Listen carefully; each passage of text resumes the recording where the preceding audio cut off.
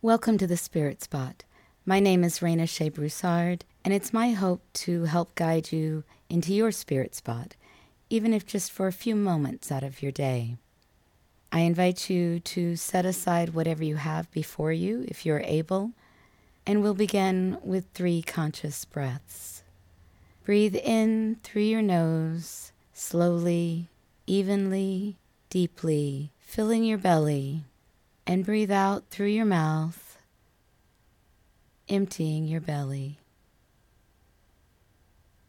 And breathe in,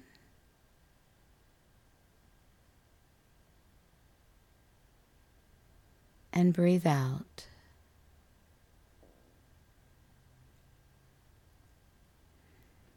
Breathe in,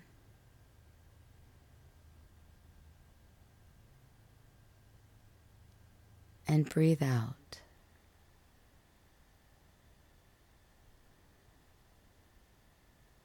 Our touchstone for today is Midwife.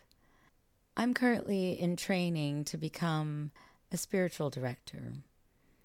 I also have had the great joy of being present for 4 of my friends during their labor and delivery. And it is indeed a sacred happening and an honor to be present and support someone through it. It can be very challenging to explain what spiritual direction is. So when I came across this passage comparing spiritual direction to midwifery, I wanted to share it with you. It was only somewhat recently that I became aware of spiritual direction and also realized that I could benefit from having a spiritual director of my own. I want to invite you to reflect on where you are in your spiritual path and consider if a midwife of the spirit, a spiritual director, might be of support to you as you face questions, possibly difficulties, in your spiritual journey. Our reading today comes from Holy Listening, The Art of Spiritual Direction by Margaret Gunther.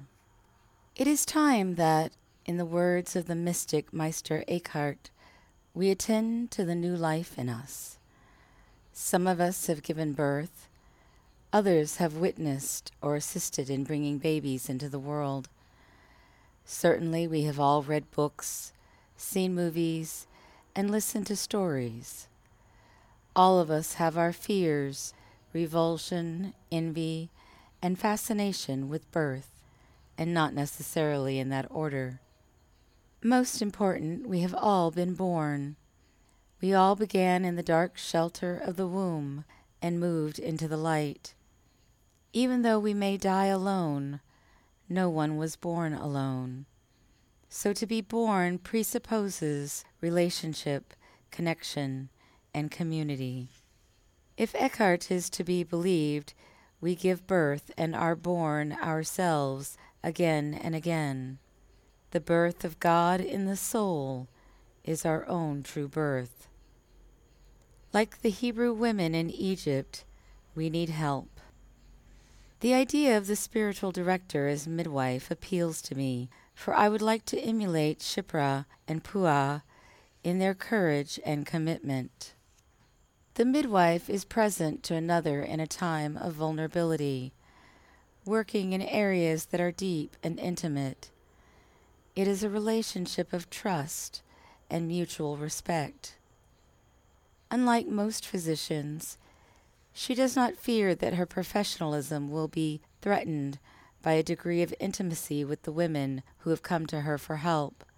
She is willing to be called by her given name, even as she addresses the birth giver by hers. She does things with, not to, the person giving birth. The midwife is also a teacher in the best sense of the word, in that she helps the birth giver toward ever greater self-knowledge.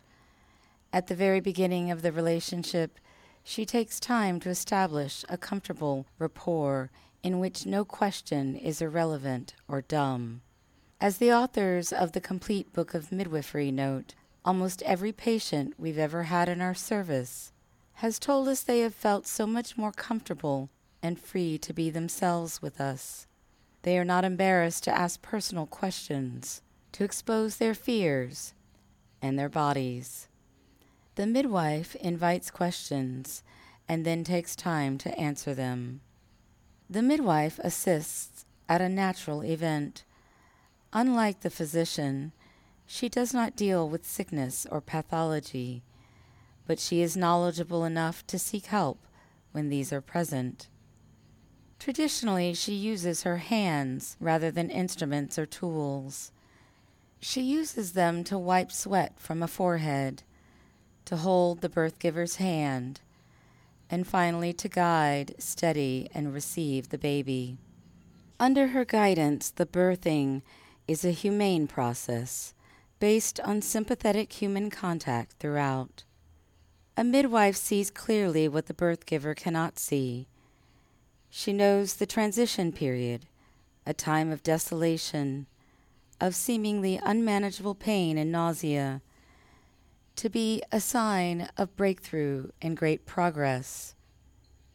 She can encourage and interpret when the birth giver feels she has lost control and failed.